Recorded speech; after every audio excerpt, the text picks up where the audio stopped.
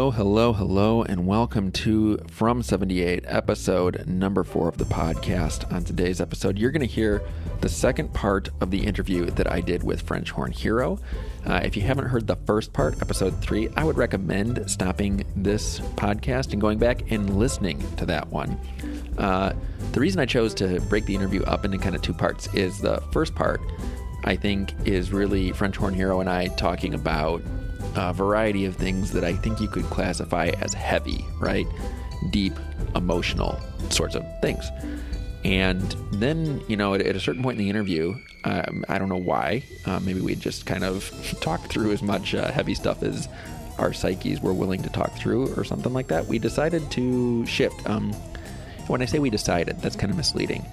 Something just happened in the conversation, and I think that the conversation started to trend more towards French Horn Hero and I talking about our respective experiences of being different ages now, today, and just the different ways that we experience things like libraries and GPS and the internet more broadly, right? That's kind of what we started to do. And it was a really interesting conversation. The conversation that we had, I think, is a lot of what I envisioned this podcast would be like when I thought that it would be really cool to make it.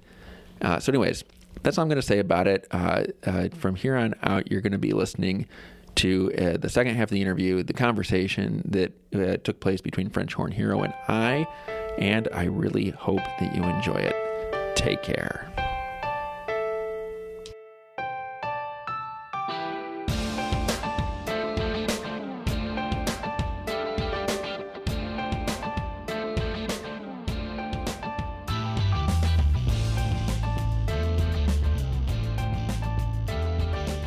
So I have some other questions here with this that I think are interesting around this concept of hauntology. But can you think of? I'm trying to think of how to explain this here. Some sort of technological event, maybe that happened during your life that you think continues maybe to have an impact, to haunt you, or to have some kind of noticeable impact on the way that you live your life now. Technological.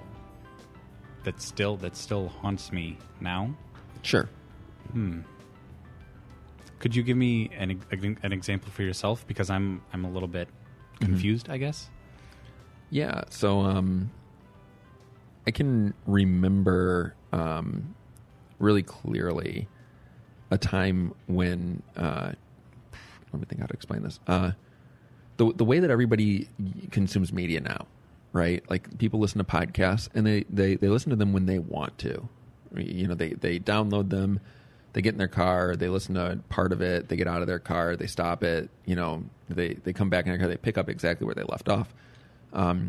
If you want to watch TV, you can do it in this time-shifted way, right? Like you can always pause TV now. It's just what people do, right? You stop watching something because you got a text message or somebody called you or whatever, and so you're going to take care of this thing, and then you go right back to where you were. So I can remember being a kid, and I can recall this really vividly. I was watching G.I. Joe, and I was into it because I think the previous episode had been like a cliffhanger, and so you really want to see what happens. And my dad told me that I needed to do one of my chores, right? Like he's like, "Hey, you need to go do this chore." I think it was like put away the dishes, And I responded and I said like, "Okay, I'll do it when there's a commercial."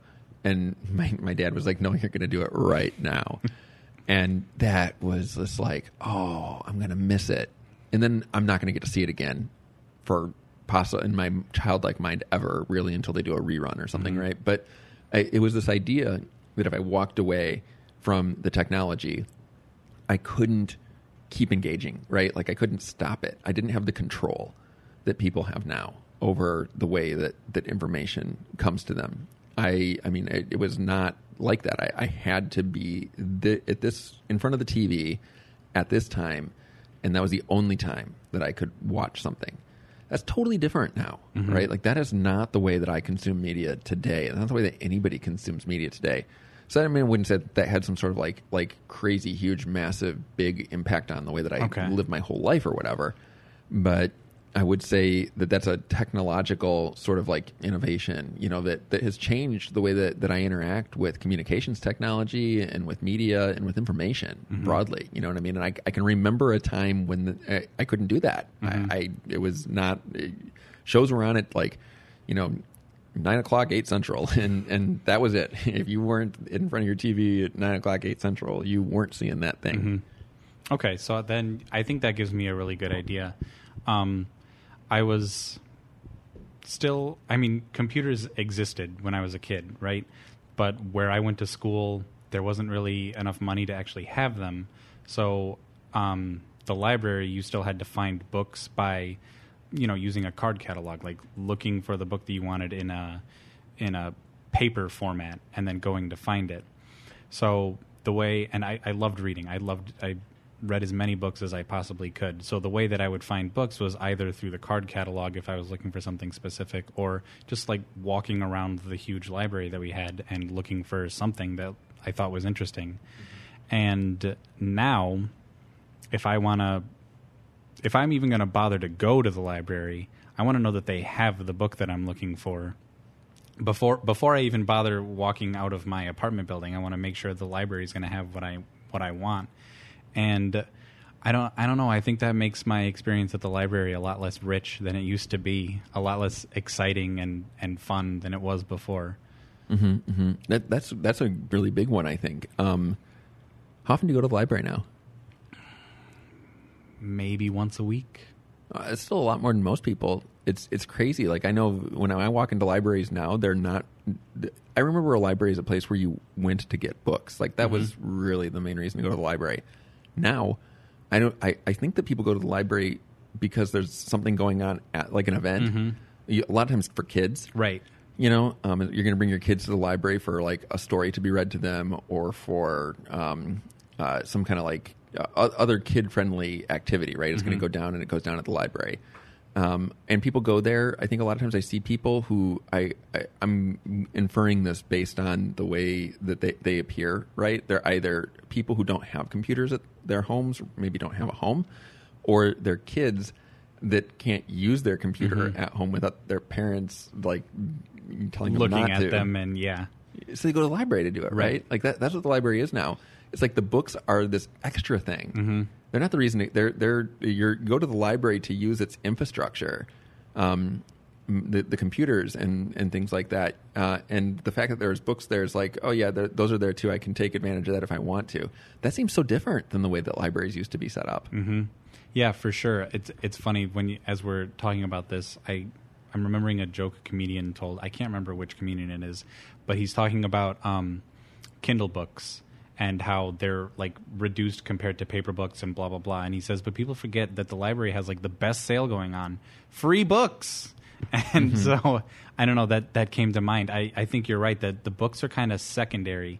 Even when I go there, and as someone who enjoys going to the library to find books, I find myself accidentally getting really easily distracted by the other stuff that tends to be going on. Now I've been going to the same library for like 25 years at this point. That's probably too long. Like 20 years at this point. And it's gotten so much bigger, but the amount of books has more or less stayed the same. So the expansion now it's not more books, it's more space. Like there's a play area, for lack of a better way of putting it. There's a coffee shop. They expanded the number of computers in this computer lab thing, but the number of books has stayed the same. The building has gotten bigger, but the proportion of books to space has gone way down. Yeah, there's a library here on this campus. We're recording this. People don't know this. Sitting at an institution of fancy book learning, a university, and I went to this university years ago. And the library had books in it. It was probably what you'd picture, right? Now it's not a lot, right? It's pretty sparse. Yeah, they have a lot of access to digital collections, which is cool. So in a sense, access has actually increased to the amount of information that you can get. But what has decreased is the tactile component, right? I wonder about this because, I wonder if it's like this with information. I know that you can right now go and probably like take a I'll look at a picture of like the Spirit of St. Louis, right? The plane that did the thing. You can also go to, the museum. What is that? The museum in DC where they keep all that stuff. That's like there's a specific museum which is like I don't. It's got a name, and It's escaping me. I know exactly what you're talking about, and it's just not coming to mind. I guess like there's something different about going there and seeing that plane for real. And I'm sure like that people like to touch things, right? Going someplace and being able to touch it. People can go to Auschwitz now. And they can go to the place where this atrocity, this like gigantic, terrible thing that happened. You can go and you can see it and you can touch it. You can also look at a picture of it online, right? And okay, so you've seen it. I wonder if there's something different. Sports comes to mind too. Like there's being at a game versus like watching a game on TV. You get a better view on TV, right? But there's something different about the experience of being there. Yeah, absolutely. I even smaller scale than that. I have a 1-year-old daughter who enjoys looking at pictures of animals like a lot. It makes her go absolutely wild. But then recently we took her for the first time to a petting zoo, and she flipped out. There was something totally different for her between looking at a picture of these animals that she loved so much and then actually going and being in their presence. And she was probably terrified at the same time, but she was like just laughing the whole time we were there and so excited compared to the books, which she likes pictures of animals a lot, but there was something different. There was something that the pictures didn't have that being in front of them did have. Mm-hmm. Yeah, I don't know. Libraries were amazing. I can remember also too getting books from the library, and you have to give it back, right? Like that you can't keep it indefinitely. Right. I guess you could, but you'd be in trouble. But because you had to give the book back, it created this sense of urgency in regards to, I guess, reading it, consuming it, right? Like if I was going to go and get the book, it's like, okay, so this is due on whatever day in the future. So I would be like, okay, if I read at this rate, I'll be able to finish the book. And even knowing that you could, extend the time that you got to have. I did that with libraries too. Like I would just sort of like not renew it. That's what it's called, right? Yeah, right. Renewing it. Yeah. So I would do that, but even still, there was this day that like I had to renew it by, and I think you could only renew books a certain number of times. Probably, depending on the library or whatever. That's the way I remember it. Yeah. So like I can remember I went to a bunch of different schools. So like I went to 3 different elementary schools, 2 middle schools, 2 high schools. So schools had their own libraries, and in school libraries, it seemed to be fairly common that you could, I think, renew the book twice, maybe 3 times max, and then you had to give it back, right? Because somebody else would want to read it or something to that effect. And there were some books you couldn't renew. I remember. If they were especially popular. Yeah, or new. Yeah, that too. Harry Potter was a big one when I was a kid that you had a really hard time renewing. There's 2 that come to mind that were like that. The first one was a book that I really enjoyed. It was a Stephen King book called The Eyes of the Dragon. Mm-hmm. And every boy, wanted to read that book when I was in like middle school. I think was when I read that, like 6th grade. I think everybody did. There was another one that was like that Ender's Game. I think was another really popular book too. That sounds really familiar. Yeah, it's an Orson Scott Card book. It's sci-fi-ish. And then another one. I didn't get this book, but I remember everybody wanted to get this book. Well, not everybody. A lot of boys who were my age wanted to get this book. Bo Jackson, the athlete. I've never heard of that one. He was a baseball player and a football player. Oh, okay. He was like one of the dudes who did both. And I don't know what teams he played for, but he did both. And I remember the book. It was a picture of this guy wearing like football pads, and he had a baseball bat like resting on his shoulders in the background. And I think it was called Bo Knows Bo. Almost every boy who I knew wanted to get and read this book, And the library had multiple copies of it, and they were really strict. It was like, no, you can only keep it for this time, then you have to give it back because somebody else is going to want to read it. I don't, aside from Harry Potter, which is the only example that comes to mind, I don't remember any books, at least that I liked reading, that were that strict about it. Maybe because the renewal policy was different 20 years later or whatever, or maybe it was that I liked unpopular books. I don't know. Maybe not. I remember reading a bunch of Michael Crichton books. Like that was my jam when I was in elementary school, probably not elementary school, but definitely by middle school. and then high school. But I never had any trouble, even though I thought they were like the greatest books that I had ever read in my life.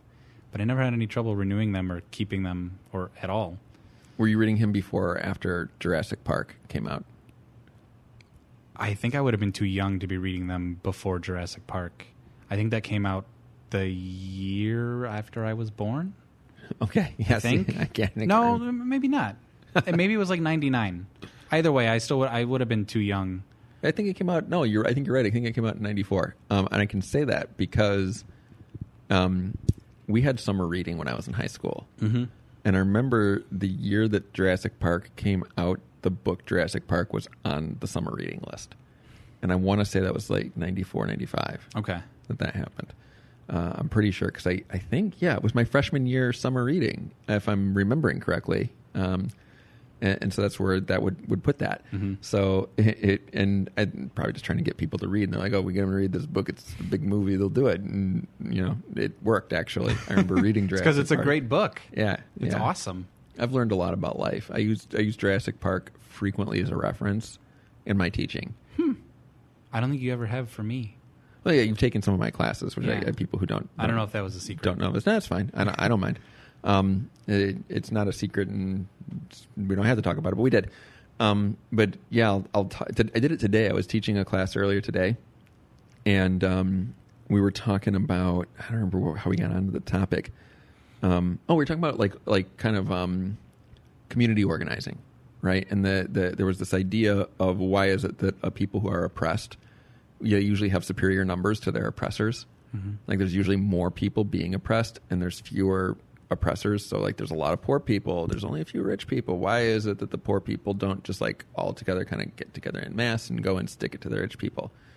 And the example today had to do with slavery. What was it that prevented the slave population from active rebellion? Some people were saying that there are people who criticize, there are people in the past for not doing this kind of thing. And I mentioned the Malcolm principle from Dr. Ian Malcolm mm-hmm. from Jurassic Park, and it was, basically the more parts that a system has, the more likely it is that the system will break. That's how I would define that. So the more people that are involved in a project or in a attempt to do something, the more likely that it will go off the rails. Mm-hmm. And so you got to think about that. If you only have yourself you just need to go to the store and get some apples. Okay, like you can probably do that. But if you need to tell somebody else, oh, hey, can you go to the store and can you get some apples? And then they're like, okay, I can go to the store, but actually let me text. It's like the more layers there are, the more complicated it gets. So it came up there. And then another time it'll come up as I'll make the comment about how people get so preoccupied with the question of what they can do, what they're able to do, what they're allowed to do, right? That they don't stop and consider whether or not they should. Mm-hmm. And I say that all the time. That's a good one. Maybe you've probably used that one, and I just don't specifically remember. But I feel like that's a pretty commonly used quote from that movie. It was probably in the book too. It's been a while since I read it, but either way, I think that's probably a pretty big one. And I think a lot of people use it in a jokey way. But it's a more powerful quote than people give it credit for, I think. I never really thought about it in a societal way, I guess. So, which is what makes it a great movie and a great book, I think. It doesn't have to be about dinosaurs if you think about it a little bit. So this is kind of interesting, right? So I don't know what year Michael Crichton wrote Jurassic Park. Do you happen to know that off the top of your head or even have a ballpark? I mean, if it was on the summer reading list in 94, then it... no, not off the top of my head. Okay, so this is going to be an interesting potential rabbit hole to go down. We'll see here. So there's a guy whose work I've read, and he came up again kind of recently for me, named Mark Fisher. And he one of the books he wrote is this book called Capitalist Realism, and he wrote a lot of other stuff too. And I'm kind of trying to paraphrase one of his big ideas. So he said that for a long time, science fiction was this thing that tried to imagine the future, and it tended to imagine like these really cool, somewhat aspirational futures, right? Mm-hmm. These futures where we would do things that we couldn't do now. where people would have access to things that they don't have access to now, like time travel or, cloning dinosaurs or whatever the case may be. And then what happened is communism, the Cold War came to an end, 89, 90. And at that point, capitalism kind of expands and sort of takes over everything, right? Like there's now no longer an alternative to capitalism.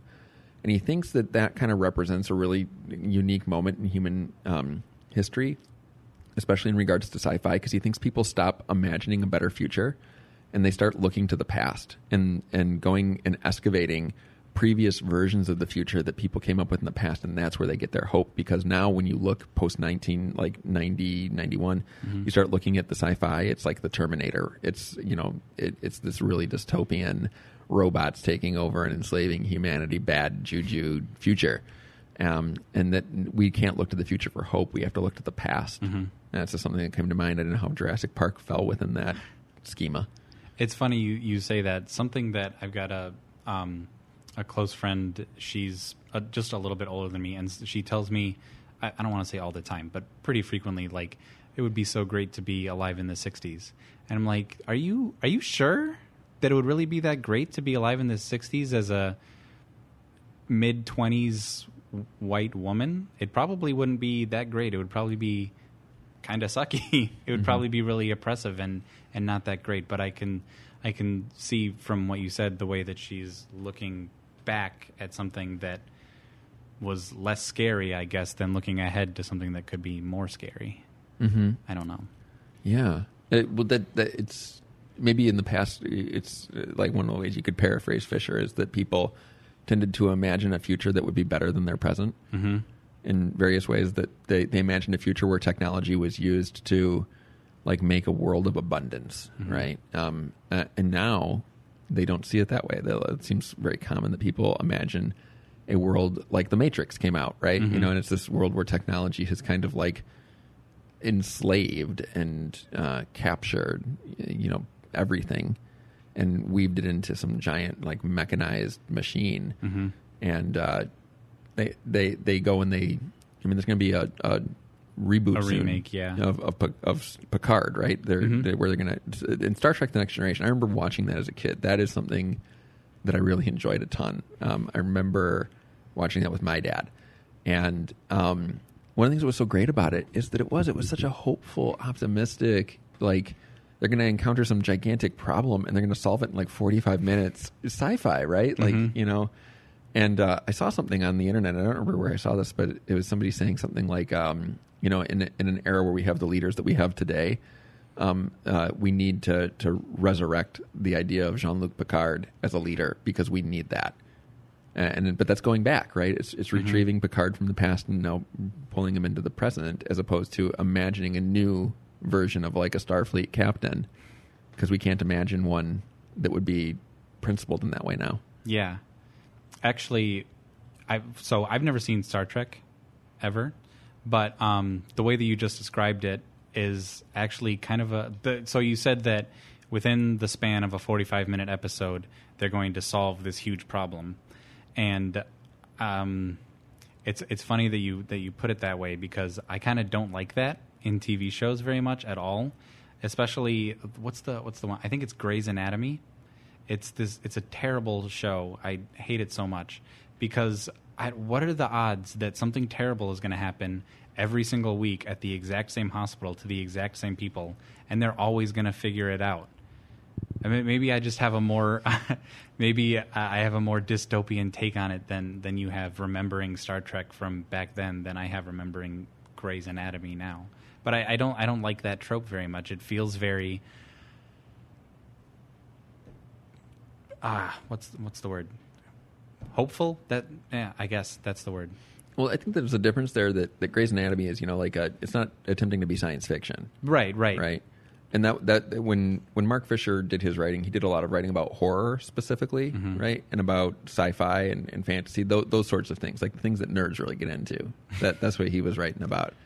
And he had this idea specifically that science fiction tended to be this thing like if you look at even like Robert Heinlein, right, who wrote Starship Troopers, and he wrote Stranger in a Strange Land. and he wrote those in the 50s, I think. That those were these like the future is going to be really kind of like different than what we have now. And there's going to be problems, and he definitely talked about those. But he also, I think, had a way of imagining a future where people could do things that they couldn't do, right? In Starship Troopers, like, people are winning in the war against the bugs.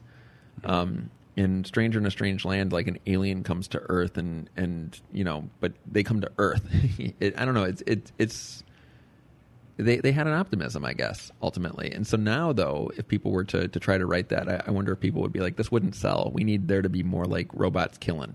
And we need to be there to be more like, biological warfare. This is sci-fi. We need, you know what I mean? That's the future that people are imagining. And anyways, his point was that the reason that is the way that it is that is the course that capitalism will take inevitably, right? That it'll lead us down this road of like artificial intelligence rising up to humanity will just be the bootloader for evil AI. Something else, yeah. Stranger Things comes to mind as you talk about that. It's another sci-fi show. It's actually set in the past, but they have a slightly different take on it. I mean, if you've ever seen it, I don't know if you have.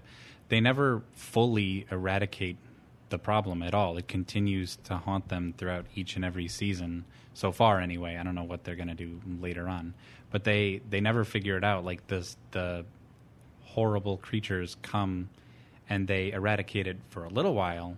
And then a little bit later on, it comes back, and they have to deal with it again. That reminds me of the return of the repressed, a Freudian idea, right? That you can re-repress something, put it back in the upside down, but it's still there. Right. It's on the other side of the tightrope, right? That's the way they put it? Yeah. They call it the upside down, I think. Yeah, but when they're talking to the teacher, and he tries explaining it to them as an ant on a tightrope or something. That's right. Right. That makes more sense. Okay. Cool. So here, I'm going to shift gears here a little bit here and ask you about some other things that probably happened to you. Because the point of this podcast is to be a podcast sort of about people in time, right? And so I'm really curious. Do you remember the first time that and you might say no, but like you don't remember the first time because it's been a part of your life for your whole life. Do you remember the first time that you used GPS?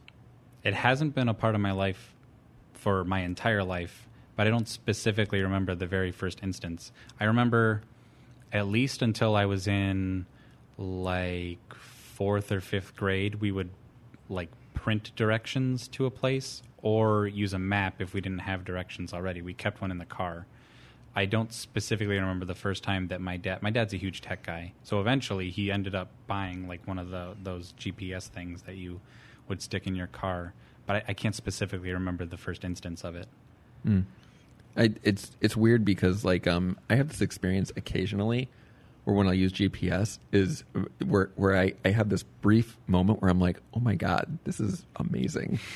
The future is here. I can just tell the car, directions to whatever, and it goes, boop, and then the directions come, and it's like takes a couple of seconds, and I'm like, this is unbelievable. I have a similar experience, but maybe in like the opposite direction, where I'm like, what the hell did people do before they could punch the directions into their phone? I would have been so lost all the time. You were. That's the thing. I wonder if that's fascinating that you bring that up. Do people think that people just didn't get lost? Because I got lost all the time. Yeah, constantly. I'd be trying to go someplace I'd never gone to before. And if it was really important, I would have to drive there before I actually had to be there. So I remember once I had a test somewhere that was really important. And so I drove there to make sure I could find it, before I needed to take this test. That's just how it was. But I remember you'd meet somebody when I'm like between the ages of say like 16 to, I don't know, somewhere in my mid-20s. You'd meet somebody at school or at work or whatever. You'd strike up a friendship or something like that. Then eventually they'd drive to where you lived, or you would drive to where they lived, and they would give you directions. And usually you kind of jacked it up. You couldn't find it. You did these things where you'd sort of like get closer and closer. You're going in circles, and eventually you'd get there. But what was different, I think, is that, and I don't know if people who grew up in a world with GPS being the norm, if they do this still, you knew how to orient yourself in space, right? So if I got lost, I would be like, okay, I'm lost. I don't know where I am. But I know where this big road is because I came on it at some point, right? Like I drove on that road to get to where I am. So I know where that road is, and I know that road is either like north, south, or east, west. And so that was like your starting point. And then you could be like, so if that road was north, south, I was heading south, I turned left. So that means I'm heading west, and you could kind of orient using these directions. But nowadays I know because I talk to people who are in their early 20s or younger than that. And if I say things like north, south, east, and west, it is like I'm speaking ancient Greek sometimes. I don't think they understand. I'm terrible at it. I have no idea what direction I'm facing at any given point in time. But my wife, who is about the same age as me, her parents forced her to learn all of the directions of all the places that she lived around. So she is extraordinary at getting exactly I don't think you could blindfold her, turn around 15 times, and then she would still not know what direction she's facing. She could figure it out. So she's pretty extraordinary at it. But I have no idea, absolutely none. Without a GPS, I would never get anywhere, ever. Yeah. You would have never met me because I'd be lost in DeKalb. I think the thing that's so fascinating to me about it is that's one of those instances where I'm like, oh my God, the future is here. The future is here. I can do this thing. Yeah, I don't have that experience for myself. When I think that is when whenever I use Google. I remember Ask Jeeves when I was a kid. That was the thing that we used, and it was horrible. Now, I want to know something about David Lee Roth for no reason other than it came up in conversation, and now I just pull it out, and then I look up David Lee Roth, and I know the fact that I was looking for. I'm like, holy shit. How did I just learn that? There was no way for me to do that 15 years ago, and now all of a sudden I know this stuff. You know what was really different about this before is I can remember going to trivia nights when people didn't have the internet, and so you couldn't look stuff up in real time, right? So that's a different thing. But here's the thing that happened often is people would disagree on a fact, right? About David Lee Roth or somebody. They'd be like, David Lee Roth did this thing, and people would be like, no, David Lee Roth didn't do that. It was actually this other person. And you would disagree about it and be like, no, and you'd have to go through this process of building a case, you know what I mean? With things that you did know to convince people about something that you disagreed on. And you couldn't just settle it. You couldn't just pull out the thing and type in the information and then know your answer, right? So it's weird. That's fascinating. I never really thought about that, how it's changed the way that people go about just disagreeing about non-important stuff, but and probably important stuff too, but definitely non-important stuff. That's so different now. Yeah, it really is. And it sort of kills whatever conversation was happening before that, dead in its tracks. I mean, if you were having a conversation like that with somebody, if you were having that conversation now, then the disagreement, it doesn't exist anymore. It exists for 5 seconds, and then you've looked up the information, and now one of you was right and the other one was wrong. Or I guess you were both wrong. Whatever. But that's something that happens to me frequently. My wife and I are kind of combative people a little bit. We both like to argue, and we both don't like to be wrong. So we'll have small disagreements like that all the time, and then we'll look it up and be like, look, I frickin' told you that was what the answer was, and then the conversation is over, which makes it a little bit disappointing compared to what it was before, I guess. Yeah, it was fun. Yeah. It was fun and even when you were wrong. Right. It was actually kind of interesting because you'd be like, oh, I was so sure I was right. And yeah. People could construct some really interesting, linkages and justifications for what they believed when they were wrong. Mm-hmm. The other thing that I think is interesting about it is that I retain less information about the things now than I did before. I mean, before I was able to Google all the information that I could have ever wanted, I remembered every single fact about Metallica. They were my favorite band of all time when I was a kid, and I would buy books about them, and I listened to all their CDs over and over and over again, and I had a guitar magazine subscription, and they would interview James Hetfield and Kirk Hammett and stuff, and I knew every single thing about them, and I still remember a lot of it, but a lot of it has gone to the wayside, and there's no other band or other thing that I haven't studied intensely. I mean, I remember the stuff I've learned in school for the most part, the stuff that I think is important to me, but there's no other topic that interests me even mildly that I remember everything about, because I can just look it up, use it in whatever way is relevant, and then it instantly goes away. That's kind of cool, because what it makes me think about is there's probably a name for this, but I don't know exactly what the name is. But there's this phenomenon where people are kind of like overwhelmed with options. Mm-hmm. So it was like I can remember going to rent a movie from a Blockbuster or some such other kind of place, and I'd be like, okay, what do I? They had a limited amount of choices, right? And so it was just like, okay, like I'll get this, but it was there wasn't a whole. I mean, that seemed like a lot to choose from then, right? Which is pales in comparison to what people have now. But there's this phenomenon I hear about where people will just like, I don't know, open up like Netflix or Spotify, and they'll just look at all the things they could listen to and end up listening to or watching nothing at all. Right. And I wonder, in a time when you didn't have the ability to do what you just said, right? Like you had to subscribe to a guitar magazine, so you had to take, or you had to either go into a store and buy it, or you had to have a subscription that you paid money for. And that was the only way to get that information, right?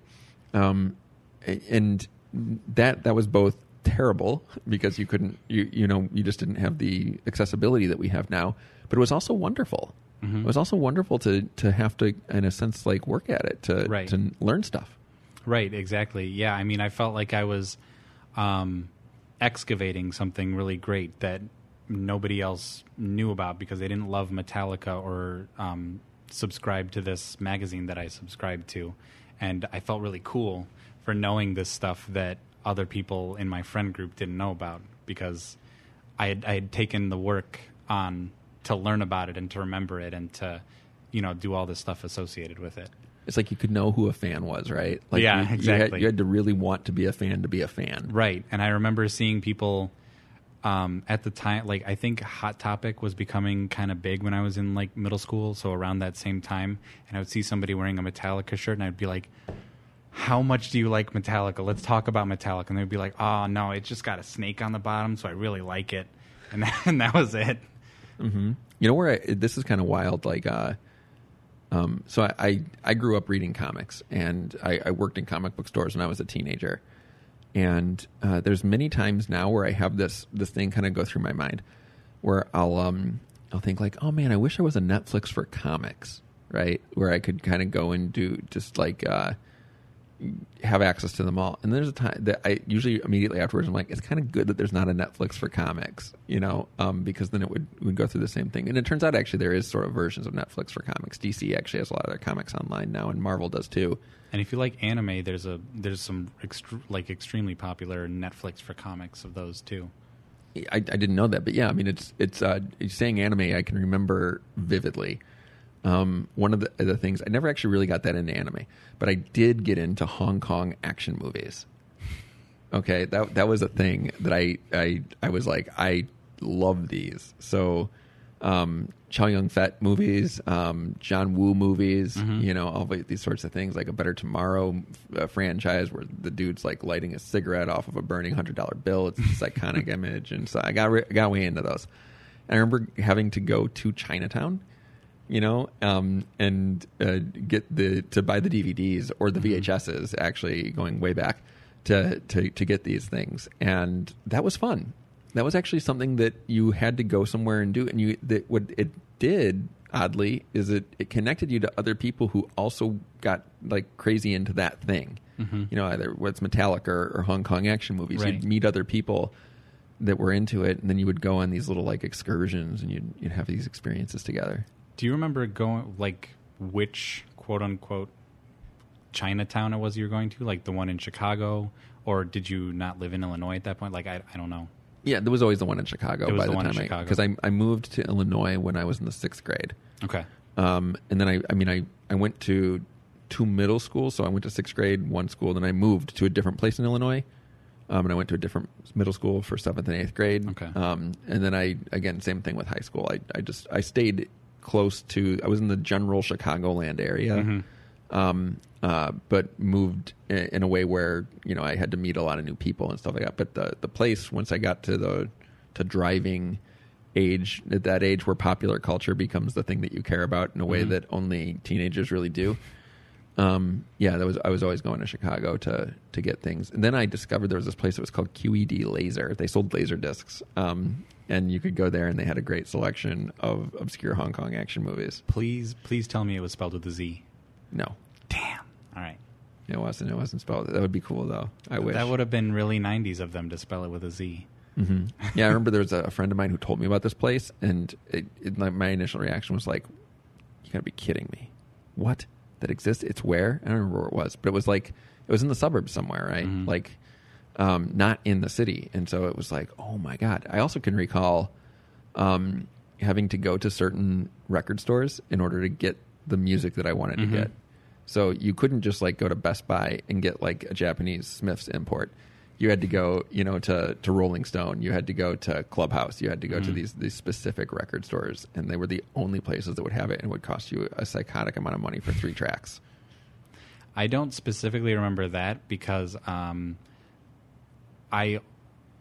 CDs were the way to listen to music when I was a kid, but they pretty quickly turned over to MP3s. Like I loved CDs. And then, I don't know, I was probably in elementary school by the time my mom first decided to buy an iPod, I think. Maybe it was a little bit later than that. But either way, I barely even got to a point where I liked listening to music before she had... It must have been later than that, because I was well into my Metallica phase by the time she had finally bought one. But I don't know, it's weird. My experience with music is like a combination of... I even remember listening to cassettes before we...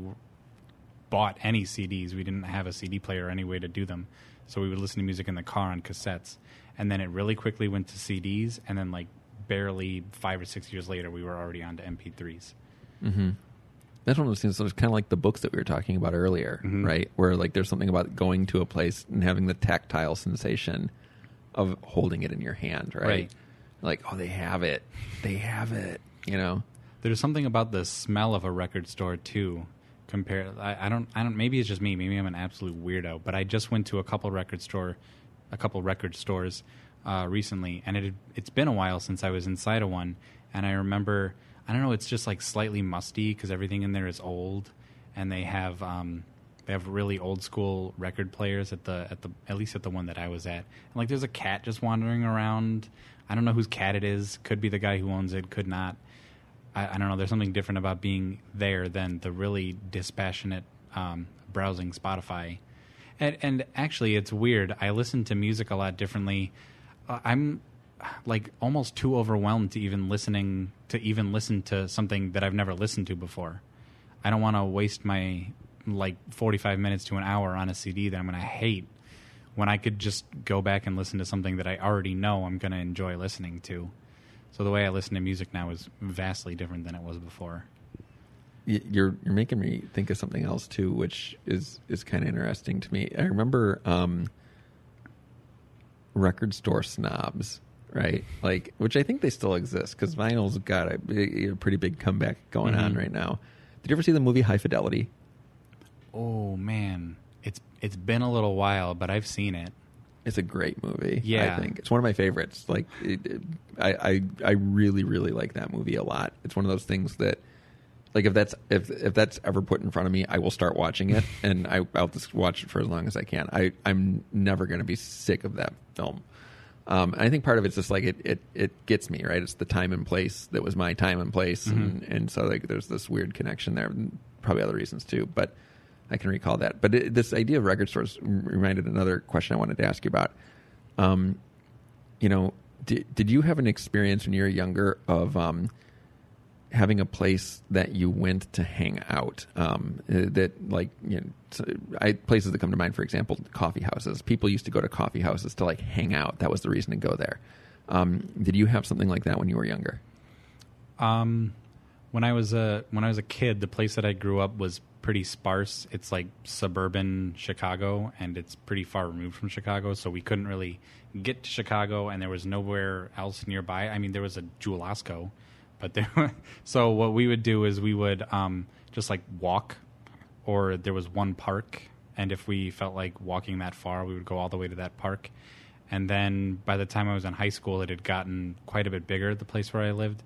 So then the mall became the place to go because it was the closest place you could go where it felt like there was a lot of stuff going on. Otherwise, the whole town felt kind of, I don't know the right word, rural, I guess. So malls are interesting, right? Like, there's a guy who I read something he wrote. I don't remember his name. Wish I did. But he said that, there was these downtown areas where there was shops, where, where people would go downtown to like hang out. But downtown was public, right? Like there was public streets and public sidewalks. And so teenagers and people, like they could just sort of hang out down there without being guilty of loitering, right? Because it was, no one could say you can't be in the park. Right. You can't. I mean, if it was past dark or something, they could. But you know what I mean? Like there, it was seen as like a communal space, basically. Then malls came around, and malls are private property. Mm-hmm. And the thing is here, you can go into a mall, but if like you look like a bunch of kids who aren't going to spend any money, they can be like, you got to go away, yeah. And they're allowed to do that. And so like that kind of took that away. Now malls are dying, right? Like as we sit here talking in these microphones, malls are having a really tough time competing with online retailers. Mm-hmm. And so like those are going away. I'm wondering, and this is why I asked the question actually, right? I'm really curious about how people who are younger than me hang out with other people. And when I talk to very young people now, they talk about talking to their friends. And I imagine in my head that they're sitting someplace talking to each other. They mean texting. Right. And they talk about hanging out, and they're like sitting in their basement playing a video game, and this friend is sitting in a different basement playing the same video, but that's hanging out. So it's different. I'm curious because that was not I did not have anything like that. If I was hanging out with somebody, we were physically in the same location. Mm-hmm. I was never that into the telecommunications aspect of hanging out with my friends. I mean, I would text people when I was a kid, but I didn't have a cell phone until I was nearly in high school, and it's only because I was in band, so my parents wanted to not accidentally come an hour too early or an hour too late.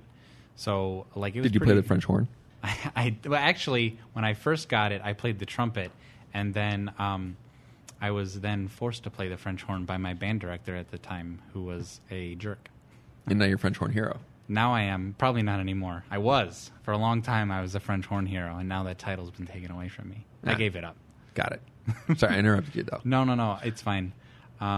Actually, I sort of lost my train of thought now. Hanging out places. Yeah. So, I mean, texting was a little bit of a thing I did, but I was pretty restricted in what I was allowed to do. Was before you could text unlimited without really paying any more than you would for like a basic program. So it wasn't really part of my way of hanging out with other people. But my brother, who was 8 years younger than me, so he turns 18 this year, that's almost exclusively the way that he hangs out. It was a really, really, really big deal that he just got his that's the wrong way to put it, became boyfriends with his first girlfriend ever, like 2 days ago. That was a really big deal for my mom, who's really concerned because prior to that, the only way he ever interacted with people was online or in text form or over a headset playing a video game, and that was it.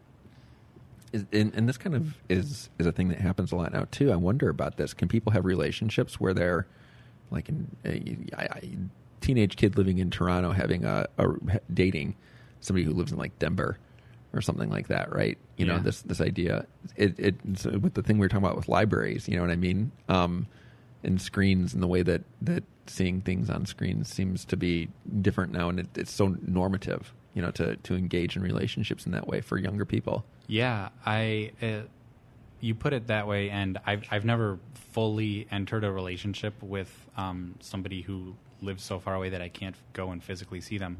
But one thing that I have found that you might not have experienced is that I find it a lot easier to have difficult conversations with other people over text as opposed to in person or maybe over the phone, like if they're too far away. Maybe that's because I'm pretty shy. Maybe it's not, but it's coming to mind now that we're talking about it. I'm terrible at having any kind of conversation in text. Okay, fair enough. I saw somebody told me this. I don't know where they got this. They said that people who use a lot of emojis are more successful in romantic relationships than people who don't. Oh, I don't know about that. Oh, you don't? You probably. I've never heard that one before. No. Do you use a lot of emojis? Not really. I really don't like them. I will use them with my boss, who overuses them like a lot, and it makes me feel like I'm communicating on a level that she appreciates. But other than that, I never use them. So you can test this. If you start using a lot more emojis with your boss, see if the relationship improves. All right, I'll give it a try. I'll just spam them all day. All of our text conversations will be covered in them. I don't think that's how it works, though. I don't think it's just like an emoji bomb gets you what you want. I think that what it is you have to have the everybody has their Goldilocks amount of emojis. Mm-hmm. It sounds like for this person, if they use a lot, you actually have to use them earnestly. I don't think you can just be unicorn, poop sign, lightning bolt, leprechaun, send, because they're going to be like, what? I think you actually have to make an attempt to use them in a way that makes some sense. Okay. But if you do that, you could really track this, man. You could be like, all right, I'll start off, doing approximately, 3 to 5 emojis per message and see how the relationship is, and then you can up it, right? You could be like, okay, how can I up it to 6 to 8? Maybe the relationship improves. I don't know. I'll try it. I'm game to try pretty much anything. Let's do it. Cool. I'll report the results later. That sounds good. So, this thing about hanging out, I guess too, this is, I can remember being a young person. I'm wondering if people had this other than me, and people my age cohort did. But there were places that were sort of designated for different groups of people. It's if you were in this group of people, you probably would go to this place. So one of them was Denny's. Right. And if you were somebody who was into weird stuff, which there's a lot of people and a lot of different flavors of weird stuff. So I played Dungeons and Dragons. Mm-hmm. People who played Dungeons and Dragons, they'd play Dungeons and Dragons till the small hours of the morning. And then they were hungry and they would go to Denny's. And, people who were into punk rock, they would be, I think, punk rocking till the small hours of the morning. And then they'd be hungry, and they'd go to Denny's. Mm-hmm. And people who were goths and were smoking clove cigarettes and contemplating the vastness of the universe and how death is coming would eventually run out of clove cigarettes and then get hungry, and they'd go to Denny's. Mm-hmm. But you wouldn't see the football team at Denny's at 2 a.m. or something like that. That would not have made sense. They were of course allowed to go there, but it wouldn't have made sense. And all that. So that was the thing. That was a place where people went to hang out, and you could go there. I remember going to Denny's. I didn't know who was going to be there, but I knew that people would be there, and they'd be people who I would generally enjoy being around. Right? I'd be like, I don't know who's going to be at Denny's. I'm just going to Denny's. And I'm going to see. Oh, look, that person's at Denny's. I kind of know that person. I'll be like, hey, what's up? And you'd go and you'd start. You made friends this way. Mm-hmm. You saw the people you knew well, and you met people who you didn't know well, and you got to know them well because you knew they'd be at this place. That was not an experience that I remember at all. I mean, it doesn't really help that I didn't live by anything. There was very little in the town where I grew up for a long time. But I do remember that when I got to high school, that a similar experience happened just inside of the school instead of outside of it. And all the weird kids, I didn't play Dungeons and Dragons. I wish I had, because it looks like so much fun, but I didn't know anybody who liked it, so I couldn't get into it. Because you can't play it by yourself. That sounds really sad. But so I was a weird band kid instead of a Dungeons and Dragons guy, and all the weird kids would hang out by the band and choir rooms, and not just band and choir kids, but anybody at all. That's just where you found the weird people, I guess. You wouldn't have seen that many of the people on sports teams at all. That would have been very strange for them to be there, unless they happened to be one of those 1 or 2 people that did both band and football. You wouldn't find any of the, I don't know. You'd find art kids there, those people who are more into visual arts and stuff like that. But you wouldn't find the math geeks, people who were. I mean, I knew a lot of people in school who loved math. We had a math club. I don't think there were that many other schools. Mathletes. Yeah. That's the word. But they wouldn't have been hanging out in the band room. They were weird kids with big air quotes, but you wouldn't have found them hanging out with my group of friends in the band and choir rooms. Just wouldn't have happened. Would have been strange. Yeah, that makes sense. I don't know. I wondered that. The other thing I notice a lot of times now is coffee houses, because that was another place that people would go. They'd go to coffee houses. I made a reference to this. I think you might have been kind of nearby when I made this reference, but I said something like I came from a time when you could go to a coffee house with a book, right? And you could read that book, and you were doing it for multiple reasons. One, you might be doing it because you actually wanted to read the book, but you could also do it so that you would be the person who was reading an interesting book, so that somebody might come up to you and ask you what you're reading and have a conversation with you about it, right? Like, and this happened a lot. It was not, as I recall it, I don't know if I'm like romanticizing the past here. If you were in a coffee house reading a book, it was totally fair game and not weird or awkward or super strange to say to the person, "Hey, excuse me, what are you reading?" You know, I'm in the net to strike up a conversation about it. And if they really weren't into the conversation, you'd suss that out fairly quickly, and then you'd just leave them alone. But a lot of times they were reading the book to start the conversation, right? You know, I don't think that is a thing that happens very much anymore. I don't go to coffee houses terribly often, but when I do, I almost exclusively see people using computers. And even more than that, I see people wearing headphones. And to go up to somebody and like pull the earbud away from their ear and try talking to them would be extremely weird. And I mean, I don't go out of my way to talk to people who are clearly wearing headphones anyway, but I would think that if you were trying to get the attention of somebody who is wearing headphones, they'd be kind of standoffish about it, unless it was something vital that you had to tell them, like, "Holy shit, the building's on fire, we got to go." But I would, so far in my experience, if I have tried to do that, people have been like, leave me alone. I'm wearing headphones. Can't you see? Like, stop talking to me right now. Yeah, I think it's a little bit different. To find somebody reading a book is an extremely rare occurrence for me, from my experience. Because I feel like I'm probably the person reading the book in a coffee house. So I'm looking for other people that are reading books, and it just doesn't happen that often that I can remember. There's this thing I've heard that Starbucks has said that they see themselves as the quote unquote third space. So you have home, that's space number 1. You have work, that's space number 2, and then they're like space number 3 in between home and work, right? I actually think they're much more. In my opinion, you know, Starbucks is much more, if it is in between home and work, it's a lot closer to work than it is to home. Because of what you just said, I see people going there, and it seems like they're going there to work. You know, they just want to go someplace where they can work and have somebody make them tasty coffee beverages as they do so. But they're not going there to, I think before, the time I'm talking about when I was younger, I think coffee houses were closer to home, less close to work. And they've migrated closer to work as time goes on. I don't know if that's true, but that's how it feels. I wouldn't be surprised to learn that at all. Especially, I mean, I don't know where exactly you lived when you were a kid, but it sounds like you lived a lot closer to the city than I did. So I could see it being, where I lived, it was basically a giant farm for like a really long time. Actually, for a while, I lived in a town a little bit further south even than that. And everything was really close to where everybody lived. There were very few houses, but there were quite a few businesses compared to the number of houses that were there.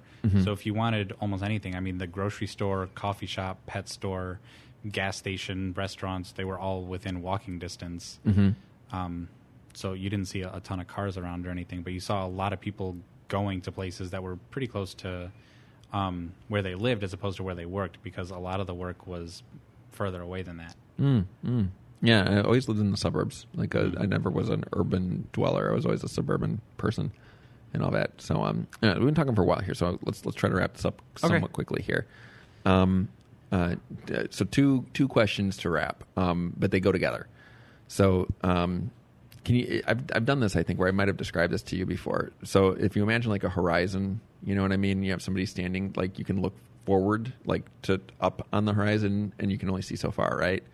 So imagine that there's somebody at the top of the horizon. They're younger than you, all right? They can see further into the future than you can see. what do you want to, if you were to say to them, hey, look into the future and tell me what you see, what do you expect they'd tell you? When I talk to people significantly, in air quotes, younger than me, so maybe people that are in high school right now. Your brother? Yeah. When I talk, I didn't want to use him as a specific example in case he ever listens to this and tells me that I'm a jerk. You don't have a brother. Oh, yeah, that's true. He's totally made up. When I talk to him, he's kind of a weird kid. Maybe that's the way to put it. He would have been somebody that went to Denny's at 2:00 in the morning, where you lived. When I talk to him, he is really worried about the fact that a lot of people older than him don't seem to care very much about the other people that live in the world. That's something that concerns him a lot. He talks, he doesn't know a whole lot about Karl Marx, but he talks a lot about Karl Marx and communism. And he's like, why don't people just care more about other people? It seems strange to me that people seem to be so callous compared to this other way of doing life that Karl Marx envisioned. So I guess I would ask him about that. I don't know the exact form that the question would take, but like I would ask him something about how caring looks different to him than it does to me, if that makes sense. No, it does. I think it makes a lot of sense. That would be interesting. I'd be curious to ask him if he sees a future where there's, some kind of vibrant Marxism or communism or something like that. I'd be really interested to hear what somebody younger than me might say to that. So second question is very similar. You look backwards on the horizon. You look as far back as you can see, and you see somebody older than you, standing at the horizon line. They can see further into the past than you can. What do you want them to tell you about? It's a really good question. I probably should have anticipated it, but I didn't. It's better when people don't, I think. Yeah, I guess it is. Yeah, because what would I really want to know about? I would kind of want to know about the same thing, about what communalism looked like before, way before my time. I would want to know about what it was like to be a protester in the 60s. I would want to know what it was like to be at Woodstock, or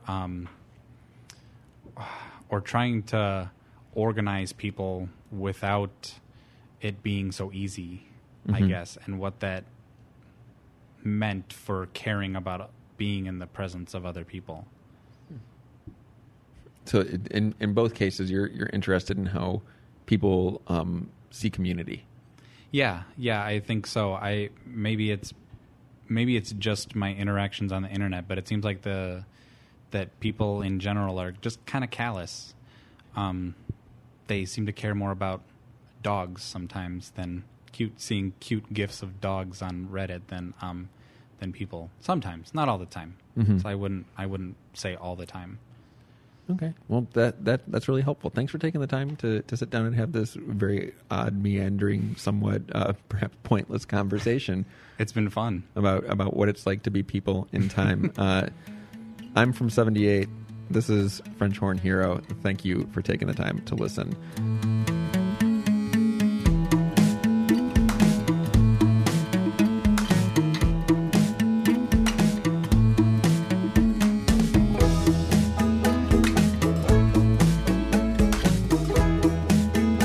So there you have it. That was the second half of my interview with French Horn Hero.